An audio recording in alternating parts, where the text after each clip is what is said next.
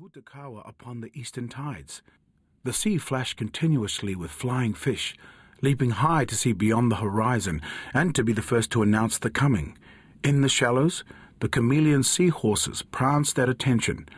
The only reluctant ones were the fairy people, who retreated with their silver laughter to caves in glistening waterfalls.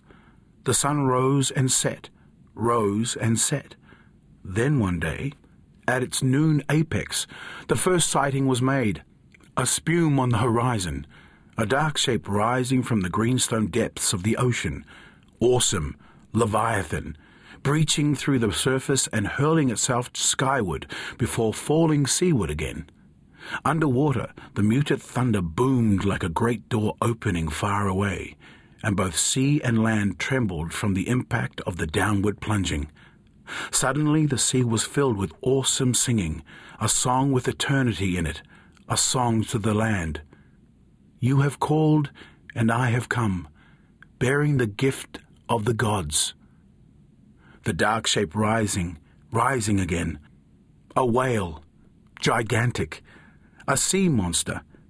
Just as it burst through the sea, a flying fish, leaping high in its ecstasy, saw water and air streaming like thunderous foam from the noble beasts, and knew, yes, that the time had come. For the sacred sign was on the monster, a swirling tattoo imprinted on the forehead. Then the flying fish saw that astride the head, as it broke skyward, was a man. He was wondrous to look upon. The whale rider. The water streamed away from him, and he opened his mouth to gasp in the cold air. His eyes were shining with splendor, his body dazzled with diamond spray. Upon that beast he looked like a small tattooed figurine, dark brown, glistening and erect. He seemed, with all his strength, to be pulling the whale into the sky. Rising, rising. The man felt the power of the whale as it propelled itself from the sea. He saw far off the land long sought and now found, and he began to fling small spears seaward and landward on his magnificent journey towards the land. Some of the spears in mid-flight turned into pigeons, which flew into the forests. Others on landing in the sea changed into eels. And the song in the sea drenched the air with ageless music, and the land and the sea opened themselves to him, the gift long waited for, tangata, man. With great gladness and thanksgiving, the man cried out to the land, Karangamai, Karangamai, Karangamai. Call me. But there was one spear, so it is told, the last, which, when the whale rider tried to throw it, refused to leave his hand. Try as he might, the spear would not fly. So the whale rider uttered a prayer over the wooden spear, saying, Let this spear be planted in the years to come, for there are sufficient spears already implanted. Let this be the one to flower when the people are troubled and it is most needed. The spear then leapt from his hands with gladness and soared through the sky.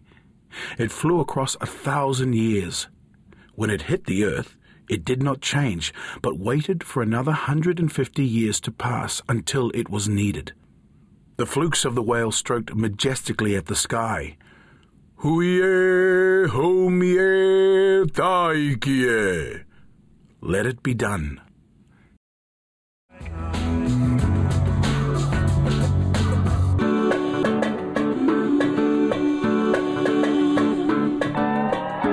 Spring, the force of destiny.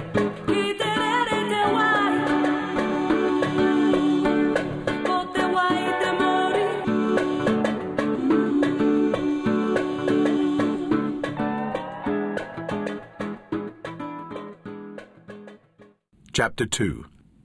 The Valdez Peninsula, Patagonia, Te Whititera, the nursery, the cetacean crib. The giant whales had migrated 4 months earlier from their Antarctic feeding range to mate, calve, and rear their young in 2 large calm bays.